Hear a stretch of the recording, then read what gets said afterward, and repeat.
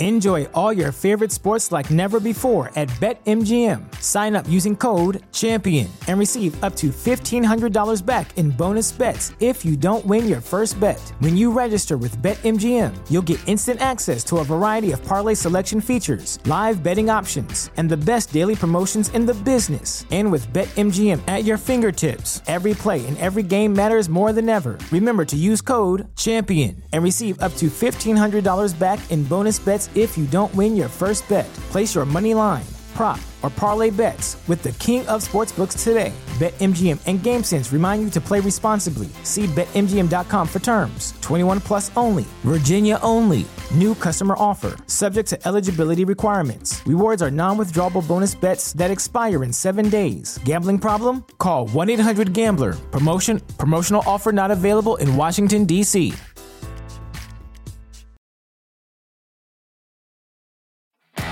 You're listening to the Jay Bird Watching Podcast, the official podcast of jaysjournal.com and fansided.com, where we discuss all things Toronto Blue Jays baseball.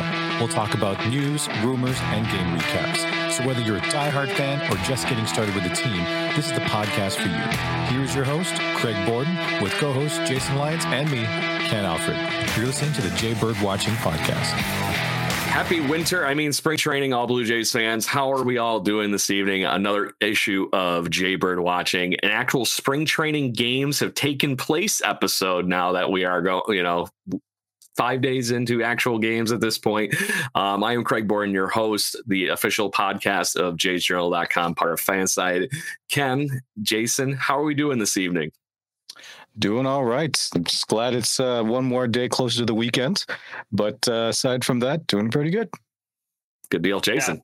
Yeah. We got walloped with a spring snowstorm out here. So needless to say, my rotator cuff on both arms is quite inflamed from dig. We don't dig.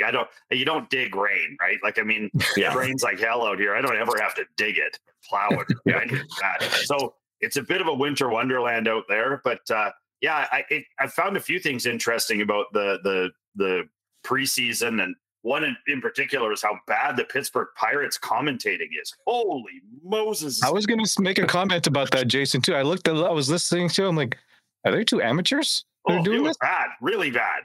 It's come on, we could have done a better job of that. That's actually how this whole podcast got started, ironically. Ari being a part of that. Our other guest this evening, Ari Shapiro. How you doing, my friend? All these years you keep calling me Shapiro instead of Shapiro, but for the first time ever on your show, I can honestly say to your face, feel free to do that. That's how I feel. To that point, I guess that's me being the lone American in the room. I got to be that guy that butchers one name. But you haven't, because after this year, I've got a feeling they're going to be calling a lot of people Shapiro, whose names like mine, because it's a hell of a Blue Jays team. Really exciting stuff. There is that. So, to your point, guys, I do agree with you. The Pittsburgh Pirates announcing team does need a little bit of spring training help. So, I do have to give props to Jason with the awesome Vancouver Canadians hat. Haven't seen one of those in a while. That's a newer one, though, right? They're going to do that this year? Well, it was one of their original. So the where the stadium is, so Little Mountain, the Little League team that just went to won the Nationals and went to Williamsport and actually won a couple of games down there. We play against them, and they're the Mountaineers. So as you can see, this is their logo. And so at one point, I think the Canadians were actually called the Mountaineers, or there was some sort of reference to them being the Mountaineers. So now Little Mountain, their baseball BC team, is called the Mountaineer, Rocky Mountain. Yeah, the Mountaineers. So there you go. Thank you for the history lesson, sir. Anytime. So speaking of history, I didn't even have time to put this in our headline fund this evening, but apparently Robert Longley of the Toronto Sun reported with the best Phil Collins headline ever on the Toronto Sun's website today about 5 hours ago. No jacket required. Blue Jays pack away the home run jacket as part of their gritty new attitude, is the article. Gentlemen, this more or less coalesced to the fact that they're retiring the home run jacket to, quote unquote, get serious. So, Ari, how are you feeling? Because regardless of all things light and what this the home run jacket really represented, is this a odd move? You do have to have a way to lighten things up over 162 games. Craigers, this is an inevitable move is what it is, because I'm actually surprised it took this long for anyone to write about this. I think all three of us in this room here kind of understood that the missing point of affirmation after changing your culture, which the Blue Jays did, right? I mean, they culturally changed their lineup by getting players who aren't concerned with things like home run jackets and sunflower seeds and fancy handshakes and fancy haircuts and things like that. And, it's funny because I think you kind of baited me with this topic. You knew that earlier last year, that was the thing that I was quite frankly ranting about, which is that the Blue Jays were never a team that were missing talent. It didn't seem like they were missing a sense of direction, because obviously the organization has been putting faith in them, signing so many different free agents in the offseason, which is a rare thing around these parts, but somehow it's become normalized. It's almost like every offseason now we expect that the front office will do something to help the team. But the one thing that they didn't do for many years was address the fact that they were not a very serious baseball team. And you know exactly what I'm referring to. This was not the kind of club that seemed to play the game to win. They seemed to play the game more for entertainment, right? How often did we see during meaningless games, and even in spring training to a lesser degree, we're still seeing it from Vladdy. But this decision now to no longer have home run jackets, I think, is the first step on making this team more credible in the eyes of the competition.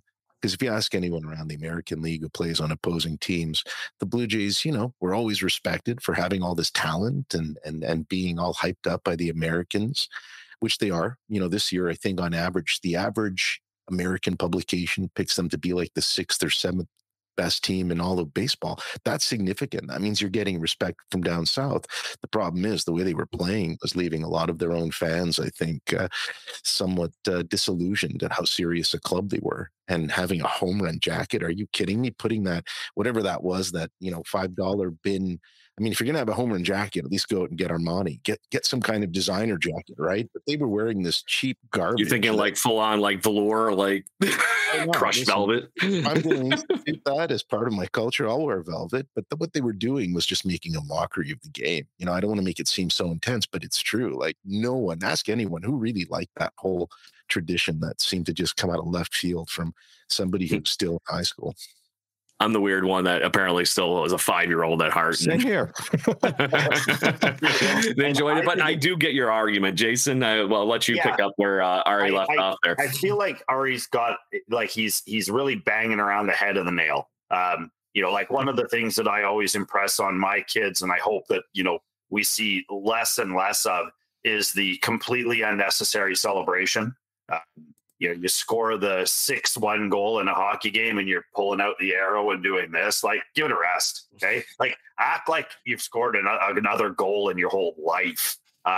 For me, I kind of like the idea of having something fun. Like, I mean, sure, maybe you get a sombrero or you get a cool hat or you get something fun because the kids like it. And the kids, then it bleeds down. Like, I guarantee you there were little league teams that had a home run jacket after that. And probably that they probably really like it. And so for some of those things, I do see the benefit of it. I kind of like who was doing the laundry cart? Was that the Red Sox? Stupid Red Sox, unfortunately. Yeah, I didn't mind that.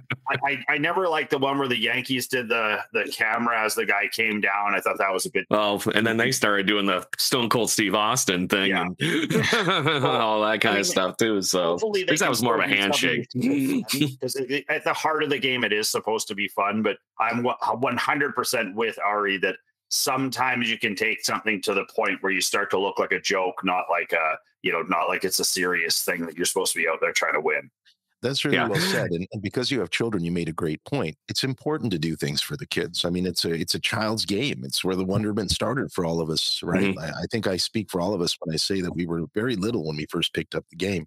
But I think as an organization, I think the powers that be looked down at the players up in the the front office and said to themselves, this is too much. We're more concerned about celebrating things we haven't even won yet. I mean, it's different if this team has won a couple of playoff rounds and is a World Series contender every year, but they're still learning how to win. And with every team, there is that arc where you have to learn how to win. It's not just enough to win. You have to learn how to win professionally and in the clutch. And I think that getting rid of this home run jacket nonsense and replacing players who swore by it, like a Hernandez or a Gurriel Jr., with serious gamers who are too busy running the bases and trying to play station to station baseball like a Varsho, a Belt, or a Kiermaier. That speaks volumes, doesn't it?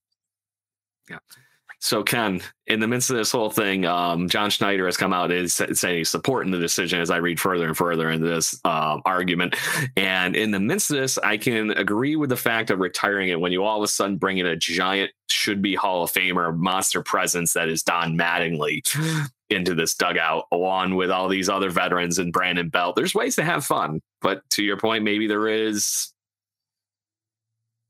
I'm all for excessive celebration, especially in a blowout, but maybe I'm just a giant jackass and a bad sportsman. So it is what it is. But to that point, how do you feel on this before we pick up and move into the new rules here that are clearly going to start some fun in Major League Baseball? Yeah, I'd like to say boo earns for this decision. I know it's, I do agree that, you know what, the culture is kind of changing within the team. Like you said, we got a bunch of new players that, haven't been around. They might have seen this jacket, but are like, I don't know, do we need to put this thing on? But I know from like the casual fan, like myself and like a lot of the kids out there, it is going to be sorely missed. But at the same time, if you're asking the fans to pick between a jacket or a World Series win, I think we're kind of okay with a World Series win. Like you said, they can probably come up with something else during the season. And, looking forward to seeing that. Well, clearly Vlad isn't going to stop throwing sunflower seeds at his boss, just saying. Because we all saw that the other day during John Snyder's interview. So, hey, there's got to be some level of shenanigans. And honestly, the only thing that I'm upset about with this whole thing is I think it would have been a little bit of a team building move to retire this on the day of opening day. Let the kids have fun during spring training. They're clearly putting the work in. There's something to be, spring training games mean nothing. So if you're blowing everybody out and having a good time, not worried about it. Like you said, you'll find a way to celebrate that. And I think that this is part of the education of Vlad, right? They did this because they want Vlad to be a more serious player. Because last year, maybe he wasn't as serious last year. Maybe the reason he struggled had less to do with ability and pitchers adapting and the fact that he was too busy having fun and not keeping his eye on the ball, pardon the pun. Yeah. So just because we're harping on veteran presence here, I'm altering our schedule. You guys read into the fact that apparently we are going to have more veteran presence on this coaching staff, and it's not just the Don Mattinglys.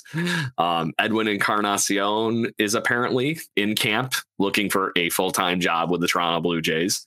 We have Pat Henkin also in camp doing the same thing, who, like we were talking about prior to the spring training actually kicking off, we need a new bullpen coach. He's done that job already. Is he possibly going to be that guy?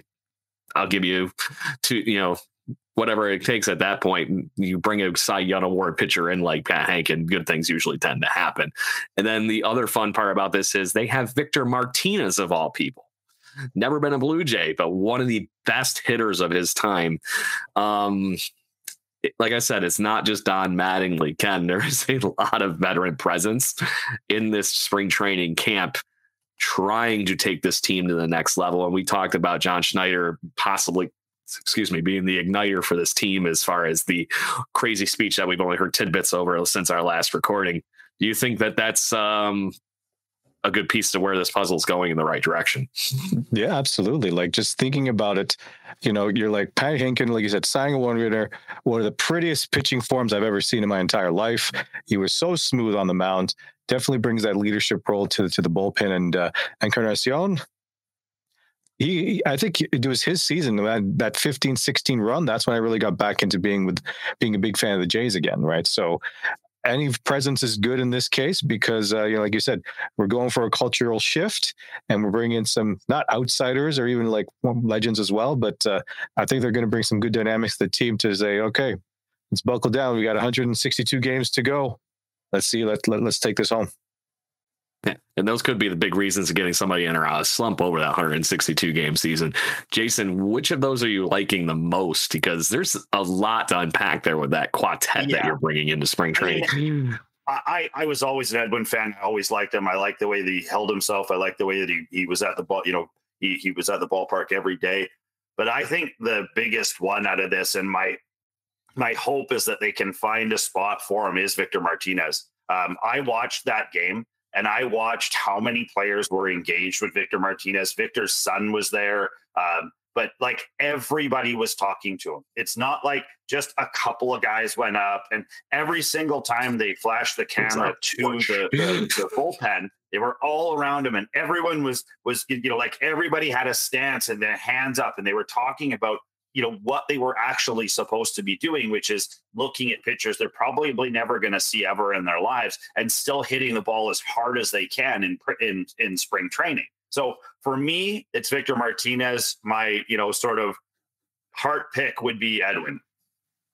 Yeah, at least as far as how to be a Blue Jay and how to win damn ball games, Edwin Encarnacion's a big tip to the hat on that. Ari, what are you liking about having these pieces around camp, or what are you thinking? I'm thinking that the fact that they're bringing back some of my favorite Blue Jays players of all time, not just of recent memory, but all time, is significant. It's not lost on me. Incredibly underappreciated Blue Jays, I might add. I don't think Pat Hentgen nearly got the credit he deserved because his time was overshadowed during those couple of years that Roger Clemens came in and taught everybody how to win Triple Crowns while cheating. And then you had Edwin overshadowed by Jose, right? Everybody was talking about Jose and his, that infamous home run during the Texas Rangers playoff series. But the fact is, I think we can all agree here, pound for pound, that Edwin was not only the better hitter, but I think what was lost in all of those moments of excitement during that era was the fact that he was such an integral part of it. And I think that for Shapiro and Atkins to call upon him and say, look, we want you to bring to our young players an appreciation for what it means to compete, but also to give the advice necessary to be competitive at the plate.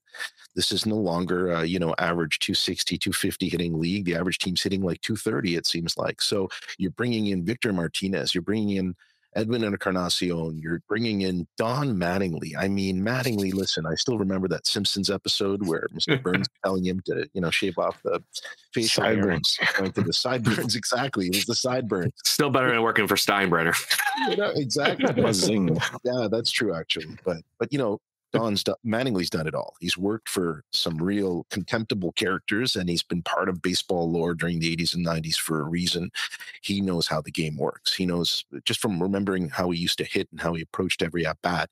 That's what these young Blue Jays need, right? They need leaders who can sit them down after a tough at-bat and tell them, hey, look, I spotted something in that 8-pitch battle that you should know for next time. And that's priceless. And for the organization to recognize that this is year 7 or 8 of the current regime, for them to recognize that, hey, we've got to go ahead and bring in the best authority and influencers we can. Smart play can only help, especially with those guys. Yeah. And to the underratedness of Pat Hentgen, that guy might have had one of the best, 8-year runs of most major league pitchers. From 1993, he was a 3-time All-Star. He was a 19-game winner the year we won the World Series in 93, and then just put up double-digit wins for, the better part of a decade. So, quality starts galore, right? Like, he was the guy that you stand out, and you knew he'd give you 8 quality innings. I only regret the fact that, if memory serves, he had some arm problems. And the fact that, like I said, it coincided with Clemens' emergence, right? Because didn't it go Hentgen and then Clemens for Cy Young? So it was like Pat had a year to enjoy it, and then people forgot about it because they were too busy marveling at the freak that Clemens turned out to be during his time with Toronto. Basically, post-Blue Jay career, though, like you said, shoulder issues and whatnot just really took it out of him. So, but to that point, like I said. Remember his delivery, right? If you remember, it was bound to be that way. Because he was such a gamer, and he'd throw as hard as he can, and then eventually that will win. Yeah, it's interesting to me, just to talk the whole circle here. Sort of. I was a big Hentgen guy when he played. I always liked him as a J, and he has about the sweetest 6 pictures on his mug with the big handlebar mustache that he never left for the season. I don't ever remember, but his his like stock photo for the Jays for a couple of years is just so sweet. Yeah, it's awesome. But I couldn't agree with you more, Ari. I mean, I think the jacket is part and parcel of this. Let's start to be a little bit more serious, and let's start to, like the Dodgers don't have a home run jacket and they seem to do okay. It's one of those things where you really have to try and make sure that if you're going to go on a serious run and you are going to put the pedal down, that you have the right pieces above and below. And I really do think that the Jays are really trying to make sure they have the top and the bottom covered on the coaching levels to make sure that the best product hits the field. Yeah. And then unheard of this, just the last piece I want to mention on Pat Hankins here. He threw over 260 innings in 1996 and 1997 before Roger Clemens came in. Wow. Just saying. Wow. Nobody does that anymore. Yeah. From Dave Stieb's school of gamesmanship, right? Like that dude did not only was Dave Stieb their greatest pitcher in history, I believe personally, but he's someone that I think passed on to certain players that joined them later in their history a sense of recognizing that if they worked on their game, they could be the franchise best. And I think for Hankins as a Blue Jay, that's all he cared about, was knowing that he was like Dave Stieb. You could count on him, and then you never heard him complain once, right, about anything. In fact, wasn't the infamous Tim Johnson scandal the result of him coming to Pat and asking him to sit for a start that he wanted to put Roger Clemens in instead, or something like that? If memory, like, again, I'm going back to something like that. But it shows you he got over it, and he came out the next start and he competed. And I hope we see that. I hope we see that in a rotation that has a lot of promise, because there are guys out there who will be supported and an organization that wants to see them succeed. And that's where you get Pat Hankins to sit down with them and say, let's work together, make you even more successful. So moving along, fellas, let's talk new MLB rules, because we finally seen some of these rules in action over the last week here with the games finally starting. We're going to save a special little time for the clock. So we're going to pause on that part for a minute. But the rest of the rules, I have already noticed that and this might just be because of Blue Jayisms and where the team's going, things are moving on the base paths. And it might be because of some of the extra pieces that we're talking about here, with no shifts for legit, and the fact that the bases are actually like a pizza box now, not a little tiny little guy, things like that. But how much do you see these rules outside of the, like I said, which will be a debate on the pitch clock fun that we've been all experiencing and seeing so far in Major League Baseball? Ari, how are you thinking these are? I think right now, as far as where things go, these rules are starting to benefit the Toronto Blue Jays. And like I said, I think you're seeing that on the base paths. I think that's an incredibly fair assessment. But at the same time, it hurts me a little bit to know that the Blue Jays had to fundamentally adjust their team for the rules, when I always grew up with the game being very organic. And I really enjoyed teams that could find ways to win within the rules themselves, if you know what I'm talking about, right? I think my problem with all these rule changes is that they force teams to literally adapt or die. And the Blue Jays seem to have gotten a head start on that, right? They recognize the importance of, first of all, having players who understand the fundamentals, because these rule changes are meant to encourage the baseball game to be played in a way that keeps the momentum going. It is kind of artificially creating it, because it's forcing pitchers and hitters who are a little longer in the tooth to adapt. I think that's where we're going to see the problem with these rules, is that wasn't it Manny Machado who already spoke out about it in lieu of that game that ended based on the pitch violation? He came out and complained about that. And I thought to myself, 99% of these complaints will come from players over the age of 30. Most of them at the age of 25 will be saying, all right, we're learning the new reality. I'm not a big fan of it. I'm just telling you right now, I'm a purist when it comes to the organic nature of the way the game unfolds, but then I can find ways to have 3.5 hours to watch the game. In this new reality where they want to shorten the game and make it more marketable and commodified in that regard, I think the Blue Jays, specific to your question, are going to be ahead of the pack. And I love the fact that they made themselves not just faster, but smarter. Because if there's anything that bothered me more in the last couple of years, it's watching how many innings they ran themselves out of. Like a curse on the reality of what they were trying to do. And I think that the management's lifted that, because if for a few weeks there, that Bo Bichette couldn't buy a base. It's funny. Bo is not just going to learn how to be a better hitter and a runner from the support staff. but he's going to see guys around him who know how to play Gold Glove quality baseball.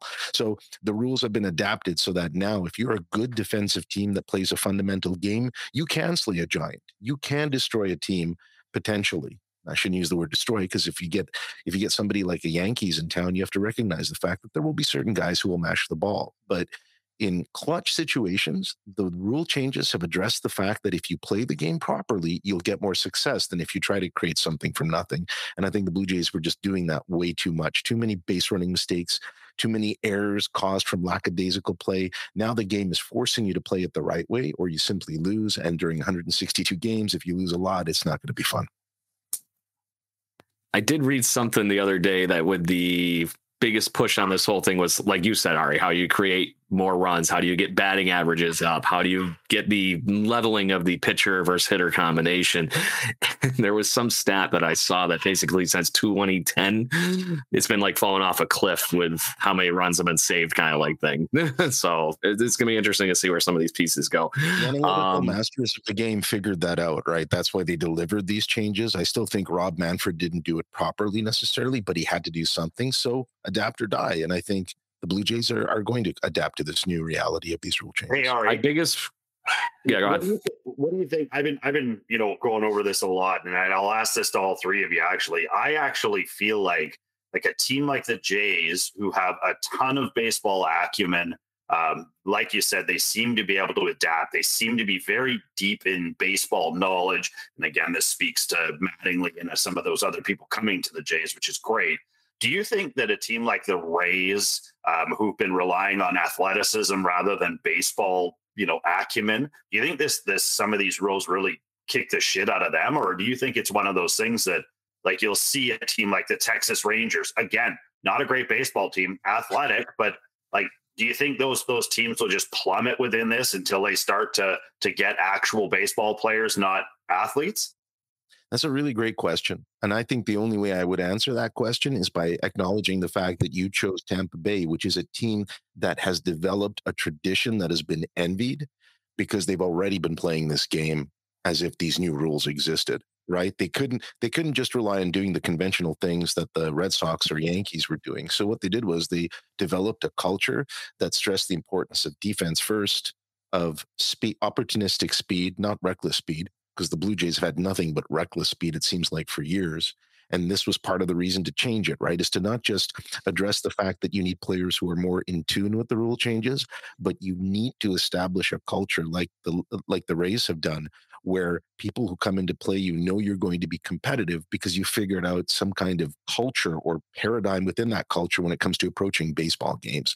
That's where I think, even though I detest the nature of the changes of these rules, I love the fact that the Blue Jays have built themselves, if they stay healthy, to take full advantage of it. Like I said, I don't think it's a strange thing to witness American, ESPN, American sports hubs telling you that they're this good. Because in the past, I would have been cynical and said they have no idea what they're talking about. But now I'm kind of looking at the big picture.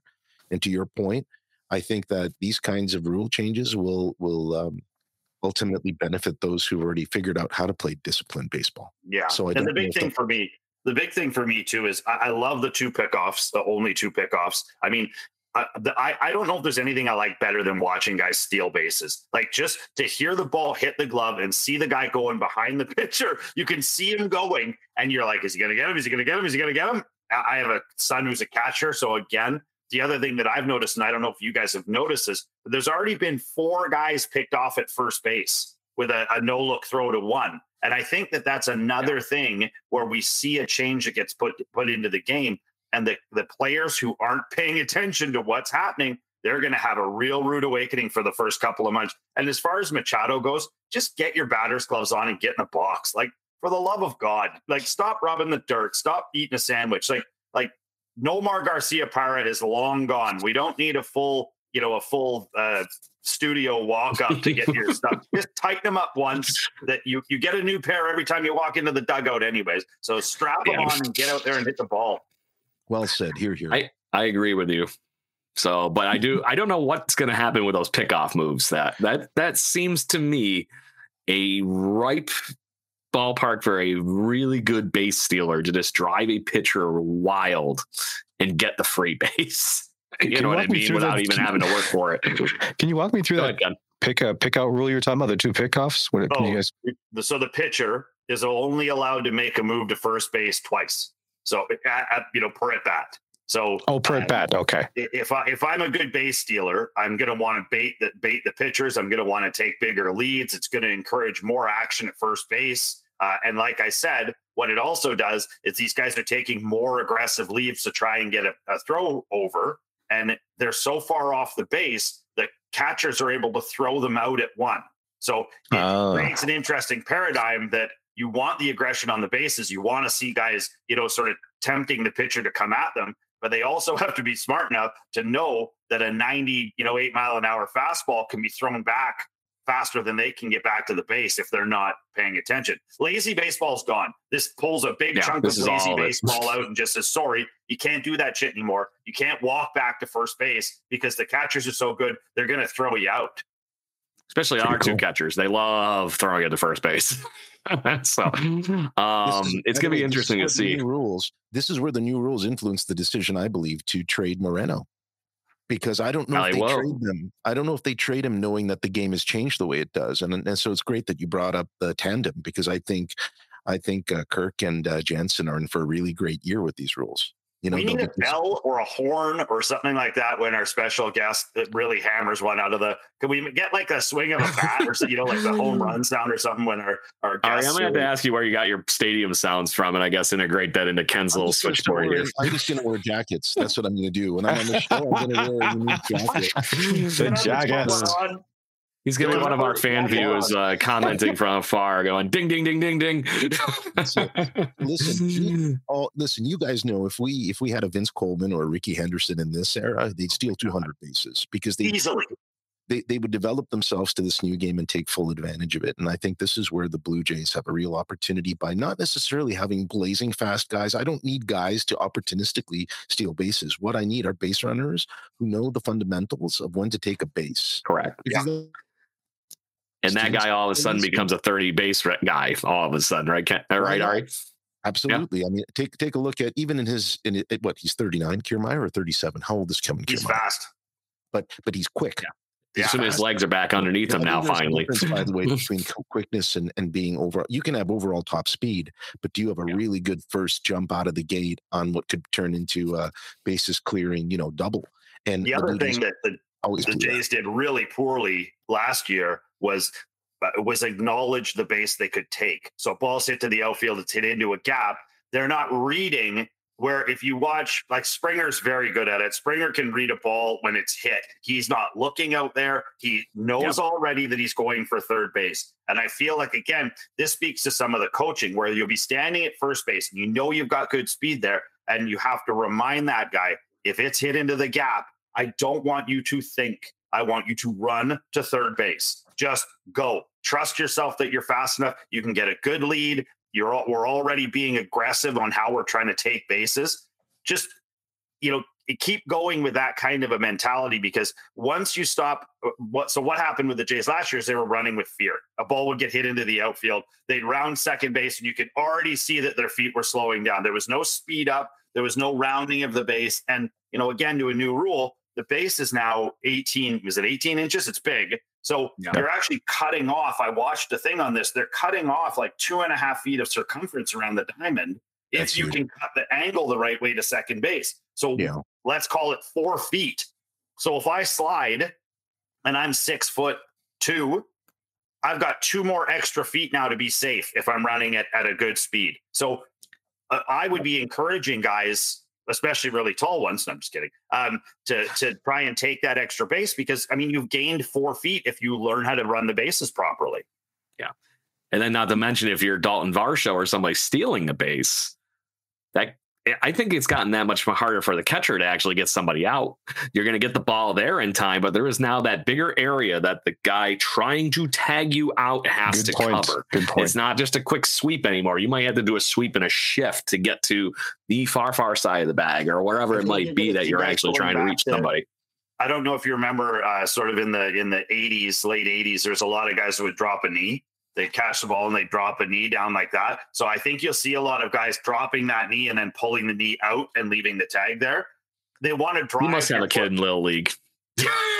But they want your foot or hand to be driven to the outside of the base, and that eliminates that extra size. So the more you can block it before somebody gets there, I think you'll see more of those sort of savvy shortstop and second baseman moves that drive a runner that we don't even see, until you see the super slow-mo replay, and they're like, oh, wow, like he had nowhere to go with his hand there except where he tried to put it, and that's why he's out. You're not going to see any more Javi Baez freaking no-look freaking tag-outs anymore. I can tell you that. So, Craigers, Varsho and Springer, players of that ilk, already learned the fundamentals of base running long before they made it to the majors. And if there's specific players we can point last year who were struggling on the base paths, as Jason so eloquently put it, I would look to Gurriel Jr. and Hernandez. Those two were the biggest dog's breakfast on the base path. As soon as they were in flight, what I would do is whenever I would see one of our hitters hit a gapper or maybe a potential triple, I would look at the runners, and the moment it dawned on me that they were either Hernandez or Gurriel Jr., I knew it would be an adventure. Usually a horrible misadventure, ending with someone slamming his helmet on the ground and fixing his hair, which had been messed during the process. So now we don't have that. Now we have guys who are like Varsho will run through 10 football fields and 6 walls if it means scoring, from first. And you're going to see that. I mean, Blue Jays fans are in for such a treat when it comes to watching guys like him play the game the way it was meant to be played. And I like the way that Kiermaier, I don't know if you guys have seen the interviews and stuff with him. I mean, he looks mad. I don't know what has happened or what's transpired, but that guy really wants to win. And I know he's your favorite, Craig, but like I watched him hit BP, and he was like, other guys are like, they're kind of clapping and looking at him, and he's just dead-eyed. He's like, he wants to murder every baseball. And I think also to your point, he wants to prove people that if 37, 38 or whatever he is, he can still run. He can still play. He's got a chip, man. Yeah, he doesn't have a chip. He's got a boulder. A block. Avalanche. Yeah, he's got the Rock, Dwayne The Rock Johnson. I hope I'm wrong. I really do, but I'm still not going to forgive him for stealing freaking signs a few years ago. I don't care. So and it's the same reason, and this is nothing against Kiermaier. As much as I like George Springer being in a Blue Jays uniform, I will never buy a Toronto Blue Jays George Springer jersey because of the Astros affiliation from a million years ago. But I can enjoy him being a Toronto Blue Jays fan. But as a baseball fan, I can't do that to myself. So, and my biggest gripe on the whole Kevin Kiermaierism thing here, as we're talking base running and all this other stuff, is I'm going to quote a classic Blue Jay player for you guys are going to agree to me. I will be shocked if he's anything more than Rajai Davis.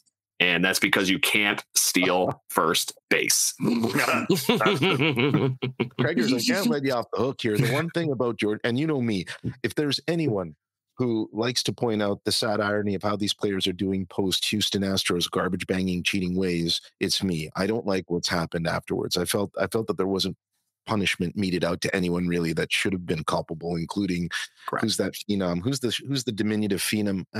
His name is Pena, right? No, Jose Altuve, right? I used to be the first person cheering for the fact that he was lauded as the small guy who overcame odds. And then, of course, you learn he was right in the middle of it all. With Springer, though, I'm going to quickly take you to task and remind you that, much like Shoeless Joe Jackson, if you look at his statistics pre and post the cheating block of time that they analyzed, he was very consistent. Cheating didn't benefit. I said, I wasn't trying to get a Springer bash going here. I love George Springer and what he brings to this team, but like I said, that doesn't mean I had to go out and run about and buy his jersey. But then again, I'm also fearful of ever buying anybody's jersey, because everybody's jersey I buy these days turns into an egg. Brett Laurie, all these kind of guys. I bought Travis Snyder on yourself with the Laurie jersey. I could not pound enough Red Bull while I was anxiously waiting in line for that jersey. If you really want to torture yourself, go back to the tape of the final play of last year, when one of the final plays when he collided with Bichette, and imagine for a moment how great that catch would have been had Bichette not stuck his fat ass in the way.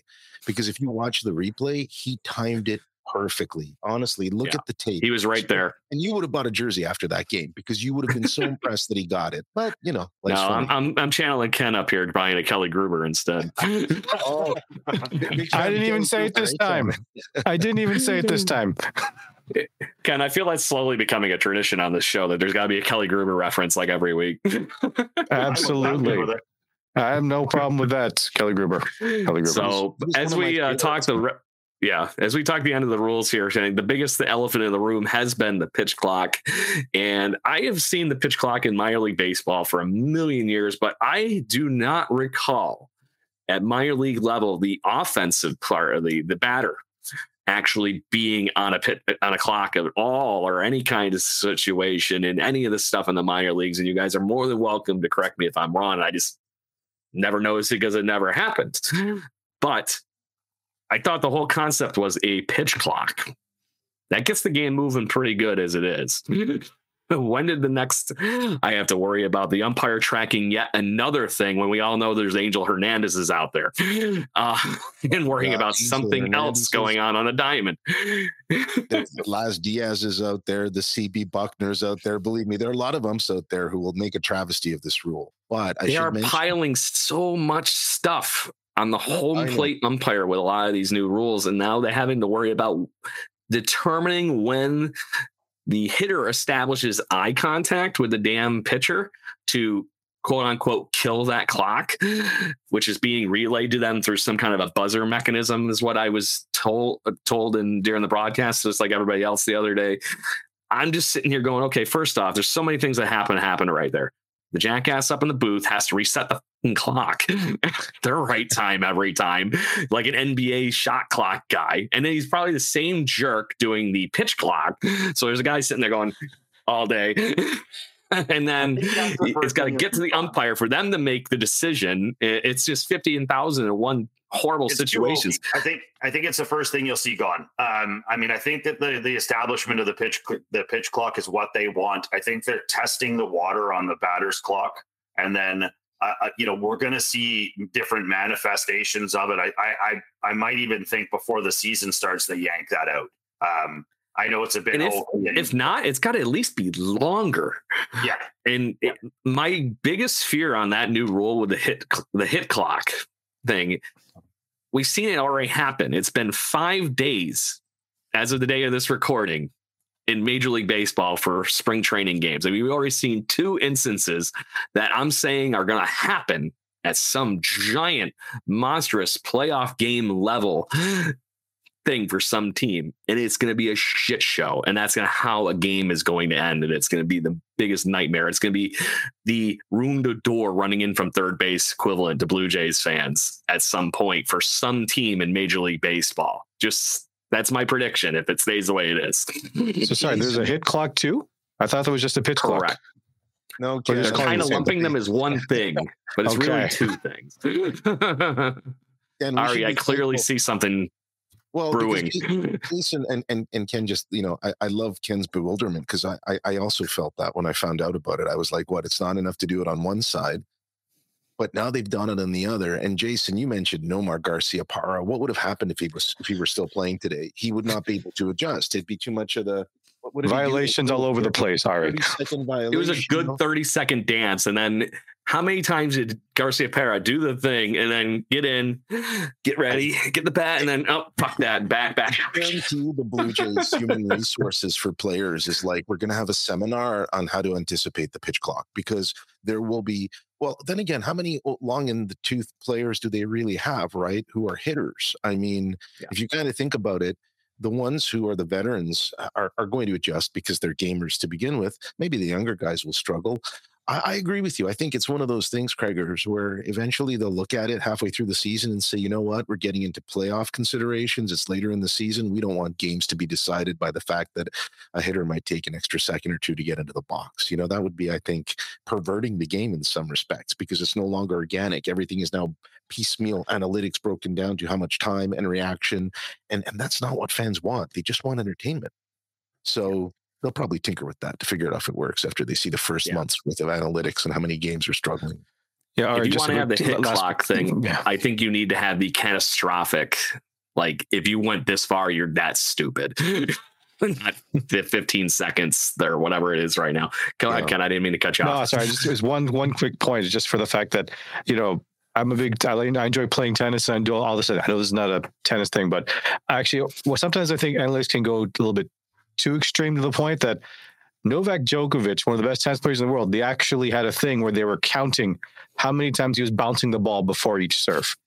At the end of the day, I'm like, how does that really help or anything? What value is that, right? Because, like, yes, he bounces the ball a lot, right? So that's what I'm saying. All right, this clock is going to be interesting. But I think, like you said, when it comes to like those playoff games type things, like, do we want any violations that could be killing, the momentum of the game of these things, right? And Absolutely. You said there's already been 2 examples already. You guys mentioned already. Yeah, exactly. And it's one game-ending one. Yeah, one game-ending one. Yeah.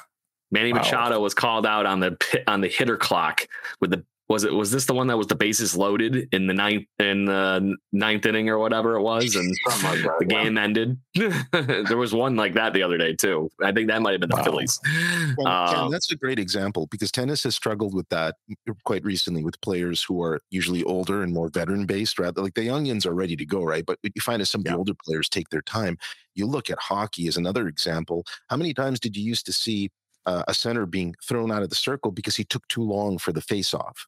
But one of the things I love about hockey is the officials usually give a warning. And I think that as long as the umpires give the players fair warning, then the player can argue that I didn't see this out of left field and I just cost my team the game. So there has to be some balance there. Again, the average umpire who is young and ready to go and helps the game is one thing, but there will be an Angel Hernandez who will somehow screw this up and end up calling at the worst possible time, and it's going to be a veritable shitstorm of criticism, and that'll probably force MLB's hands if they notice it's not trending in the right direction. Hence my fear. Because I'm the wonderful microcosm that is every horrible thing that can ever happen to a sports franchise, been being a Buffalo Sabres fan, a Buffalo Bills fan, and a Toronto Blue Jays fan. So just saying, I've seen this shit happen. It's from a Brett Hull leg kick. It's to like I said, the ruin the door thing. It's to losing 4 straight Super Bowls in weird epic fashion. It's all these things. And I just think it could happen. It will always be a hell of an achievement. I don't care what anyone says. Just the fact that they got to force. Lucky bastard. Anyway, so before we go too far and long in the tooth on that, I actually want to talk Blue Jays early spring training observations because there has been a lot of really cool things happening with this team. And I want to talk with the first main topic of this whole section is the fact that Ricky Tiedemann is something crazy and has set the Blue Jays Twitter world on fire. I think you guys remember my bold prediction was that he pulls a very Alek Manoah version of him, modern 2023 version, and runs into the season and steals a job from somebody on this pitching staff. And after watching the game yesterday, the highlights, that's not too far off, I don't think, at least for what we saw. So he did strike out Javier Baez, who's a major league, caliber, crazy contract player, does swing at everything, but he got him out, and it was very cool. And looked very good with a fastball changeup mix. Ken, did you see any of those highlights of Ricky Tiedemann pitching yesterday? All I can say was wild thing with control. That's the way I would kind of look at it, because he was just enough to be scary. Yeah, he was throwing the ball like it owed him money. Like, I don't know what it was, but I was just like, wow. I was just blown away by that. And like, you're right, he might actually do it. Let's hope he, knock on wood, doesn't get hurt, and hopefully he can definitely contribute. Now, he's going to be a starter, I'm assuming, right? He is a starter, but right now he hasn't played above Double-A baseball. So he's probably destined to start in Double-A again, maybe to finalize his pedigree. He might force their hand, and getting him to start in Buffalo, though, is starting to look where it's trending towards. Mm-hmm. Yeah, keep doing what he's doing, and we'll probably see him soon. Yeah, I agree with you, Craig. That I think he's Buffalo bound. He may even be able to eke himself a job, at least some consideration. I don't know if you guys saw it or not, but he started Baez off with a 98-mile-an-hour pitch, a slider. And Baez is like you said, he's a free swinger. But I mean, if you throw Baez the same pitch twice, he says Baez to a lot of baseballs. So what does Tiedemann do? He throws a 97-mile-an-hour slider as the second pitch. Like, that's what I want to see. I want to see somebody who's that young and that confident to say, you know what, Javi, I missed with the first one. and you know this is coming. He can see the grip. He knows he's throwing a slider, and he can't catch up to it. And then he throws him an 87-mile-an-hour curveball or changeup, and then blows a 99-mile-an-hour fastball by him to strike him out. Like it's confidence like that you can't teach. And Ricky looked good the whole way through the inning. Like he looked confident. He looked like he was where he was supposed to be. I mean, after seeing this, I'm fairly sold on the Ricky train. I like a lot of what I saw.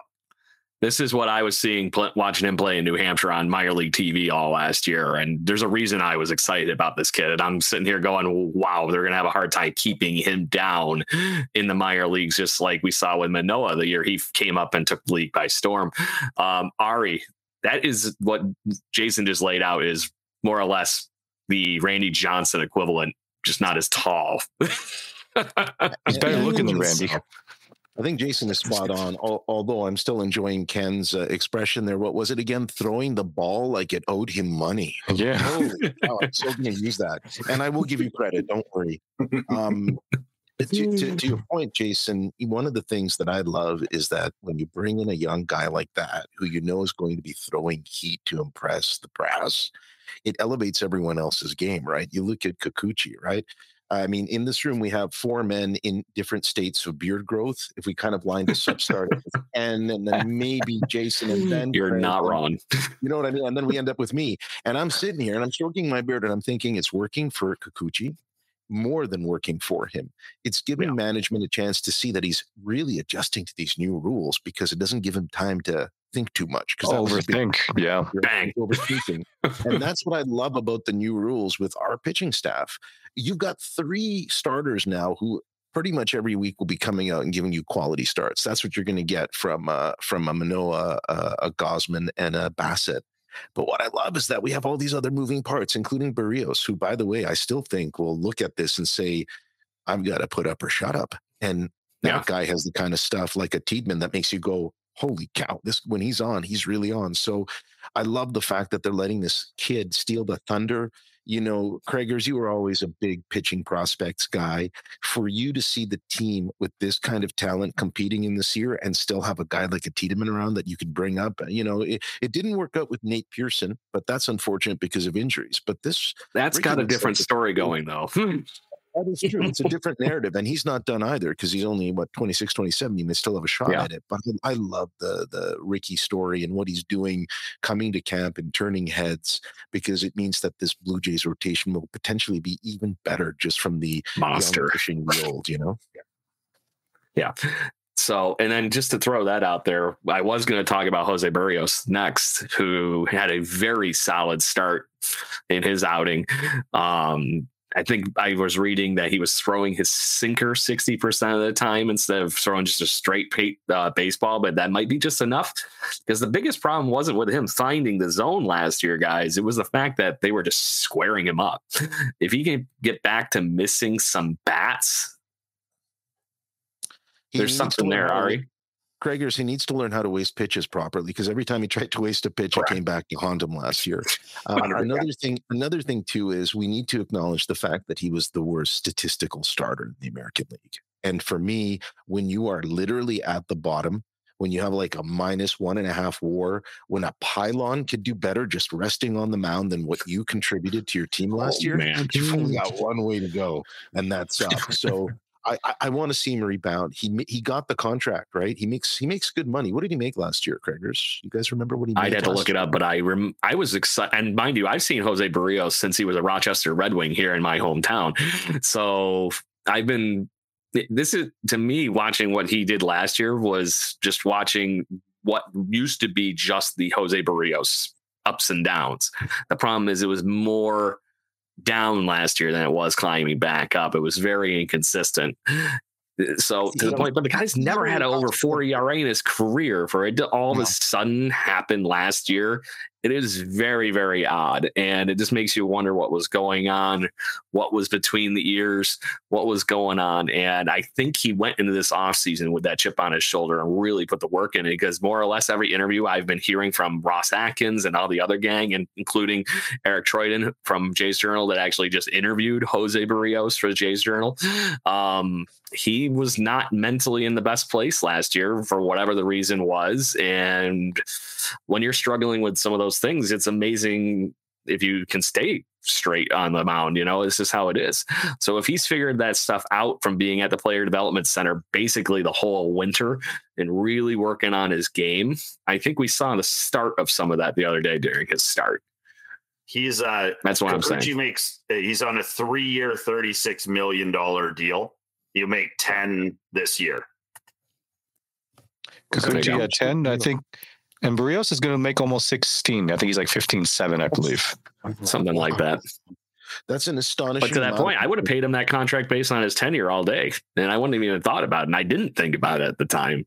Yeah, but in hindsight's everything. That he'd be the worst pitcher. You'd anticipate that even in an off year, he would have given them maybe 3 extra wins, which would have translated into a 6-game differential, and who knows what that could have spelled last year. Correct. So the way I see it, they got no value from him, and now he's back, still making 15, 16 million a year, but this time with a lot of redemption as his arc. He needs to prove that he can do it, because otherwise Kikuchi will step into the 4th spot, and then they might seriously give a young Ricky Tiedemann a chance to get something done, because there will be no patience for long stretches of mediocrity with this Blue Jays team.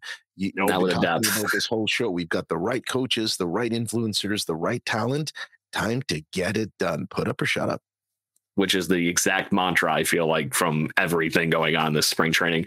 I don't know if you guys watch the MLB Network at all, but yesterday they had all the MLB camp stuff for the Toronto Blue Jays. It was the whole hour-long show, and they were on everything. So interviews with Bo, Vladdy, Kiermaier, Springer, Atkins, name it. So good times. So it was very good to watch. So if you haven't gotten a chance, that mantra is very, very quickly noticed amongst those guys during those interviews of put up or shut up, to your words.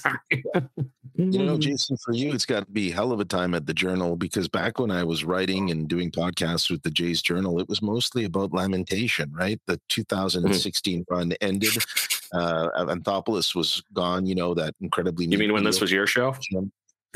Well, you know what? When this was my show, it was all about lamentation and fetching and kind of like saying to yourself, oh man, we missed a window. And what's exciting now, that the window is not only open, but this is a legitimately great baseball club in a very competitive division, and it is time. And, you have the Maple Leafs going out and making all these moves and getting exciting. The Raptors have to rebuild, but then again, they won a championship. So for all I care, they can rebuild for the next 5 years, and I'm patient with that. But these Blue Jays, if they don't get the momentum, I'm curious how all three of you think about this question. What's going to happen if they do fail? What if we hit June and July and this team's at 500?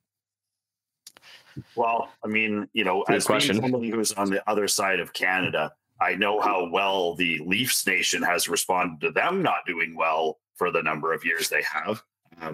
I feel like the Jays have a bit more rope than certainly the Leafs do, and much more than the Raptors. The Raptors' rope is shortening, but if they're not doing well, I actually feel like this might be the first time we see the Jays mid-season really go at it. Like, we're like, okay, you're not working out, you're out of here. You're not working out, you're out of here. Like, I feel like they think they've got about a 3-year window right now, and they really feel like they're going to win a World Series within one of those 3 years. And so, I think that people will be angry. I don't know if they'll be as angry as Leaf fans are, but there certainly will be more of an ability for you to maybe make some moves. I mean, there's a lot of injuries in a baseball season, and we have a lot of talent. And so if you're getting into those dog days and it's just not working out, maybe it's time to shop Bo. Maybe it's time to make a big move like that, where you can pick up 2 good players and a prospect and push yourself in through to August and really make a run. I mean, if they're out, they're out. They'll burn the building down. But I mean, not the new 500 levels, man. Come on. The clubs are bouncing. But it's 300 million in renovations. You can't desecrate that. That's such value. But I think the maybe they'll be having too much fun in the catch bar to notice the fact that we put a shit product on the field by accident. I don't. But to that point, I think what'll happen is Matt Chapman will be the first to go because he's got nothing left on this team. He'll be the first one. You'll get something back. And then to your point, they've got lots of ability to move a good player if needed. And in the emergence of people like Addison Barger this spring so far have been very impressive. Along with, I don't know if you guys saw the home run that Zach Britton hit yesterday for the not relief pitcher from the Orioles days, but Blue Jays prospect Zach Britton. Ball hasn't landed yet. What are you talking about? Shot. Yeah. So it was a monster. We're talking about Edwin, so it's only fitting you bring up Zach Britton, right? So. My only question about the Edwin thing is, does Vladdy start and then give me a parrot walk into a He's such a key cog, right? I mean, we can all agree that this whole season essentially rests on his success because we saw what happened when he was average last year, even though he still had an above average season by anyone's standards. What he failed to do from the previous year is not necessarily troubling, but it shows you that the window is, like you said, only open so long. And if he has his best season next year, there's no reason why he can't lift this team on his shoulders in that lineup, and coalesce with all these parts. It's. I have to admit, I'm more excited about this team in some respects than what they did in 2015, because in 2015 it was a month and a half, and Tulowitzki didn't even really hit until the playoffs. Now they're starting a fresh season, 162 games with a good value of young and old, a great young nucleus, a lot of old veterans and wizards sitting around giving advice. It's going to be a fascinating year. I'm quite excited. Mm-hmm. So while we talked fun and games here, before I give Ari his shameless self-promoting bit here at the end of the show, I'm a humble man. I think you guys have seen me goofing around with some of the AI tools and whatnot online. I actually typed a few random things into the photo generator thing the other day, and I wanted to be this goofball that just shows some of the weird stupid that the internet can provide. And this is my my easy Twitter and Instagram clickbait for the segment here. I picked some pictures. I made it generate some pictures based on certain Blue Jays players, and I'm going to see if you can name who these pictures are. Yeah, this is awesome. They're all current Blue Jays. So anybody? Barrios. That's Espinal, no? Close. Pitcher. Kikuchi. It's Barrios. I should really do a better job of hiding the top left corner and hope you can't read it. I didn't see it. The names are in the title. I can't read it. It is Alec.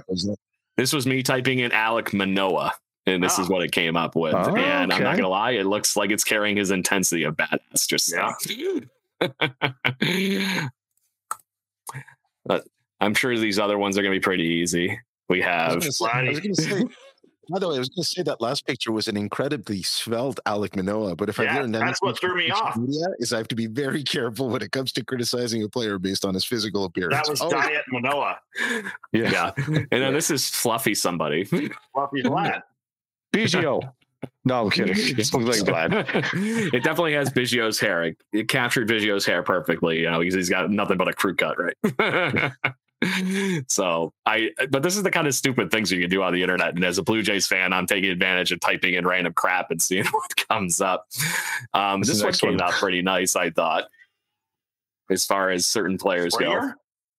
That is George Springer. I was going to say Springer, yeah. Yeah. To that point, for something that just randomly puts random crap from the internet together to make cool pictures, I thought these actually came out pretty nifty. Yeah. Are these Chat GPT generated AI pictures? Because look at this artwork. It's good stuff. That is that quality of, yes. There's an actual, it's called playgroundai.com, and it is a pure photo generator based off of that technology, Ari. I like these pictures. I think this one will be pretty quick and easy too. The maple beef, as in Alejandro Kirk. Hey, did you guys hear that his wife had a baby? Oh, yeah. Amelia. That's great. Congratulations. Congratulations, Maple Beef. Absolutely. Congratulations to him. And also the fact that he made the decision not to go to the WBC, because as a catcher, I wouldn't want my catcher going to some, competition internationally before spring training even begins. That's wear and tear. I'm glad. And literally just getting beaten up. I think it's bad he can't represent Mexico because he's such an important bat in that lineup. But at the end of the day, as Kirk goes, so too will the Blue Jays on the strength of his catching. And I forget the woman's name on the Major League Baseball network that has been on high heat for Vince Russo lately, but she's been calling all spring Alejandro Kirk her spirit animal. So kind of fun and fitting. And then I have the artistic shot. Oops. Vladimir Guerrero Jr. Got it. No, I'm kidding. That's bold. I think that one actually captured in a very nice oil painting the epic flow. Yep.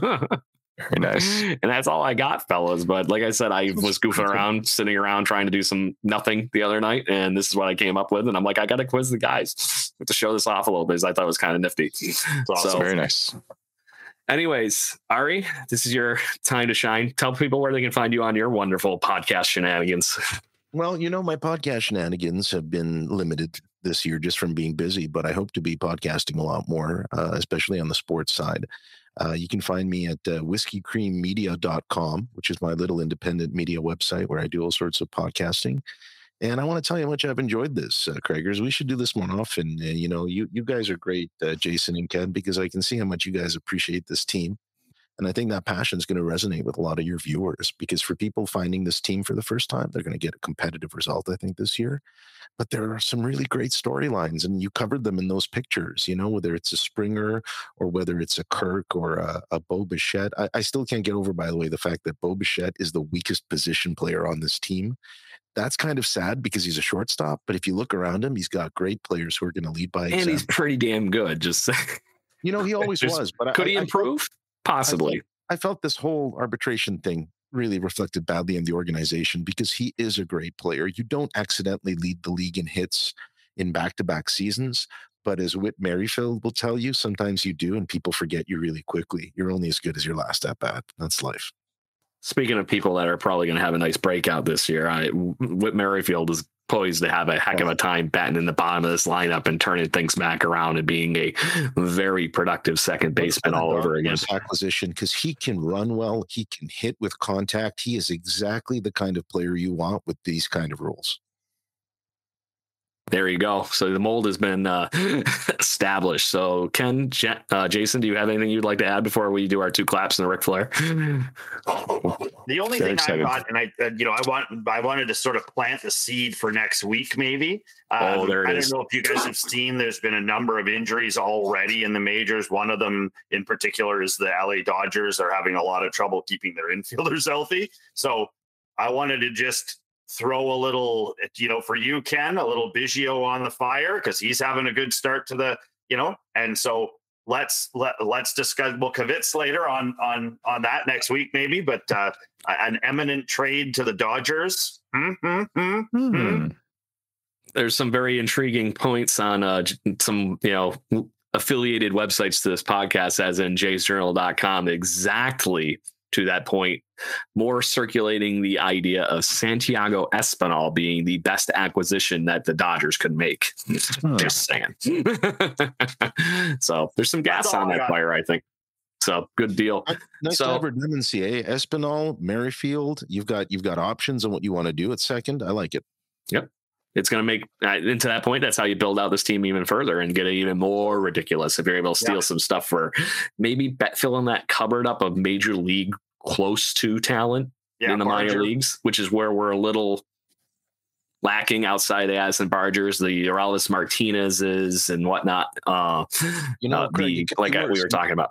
You could be Kyle Dubas and not have draft picks for the next 3 years, but that's the price you pay for the chance to win. And I'm going to commend the Blue Jays for finally going. It seems like they're truly going all in, and that's important for fans.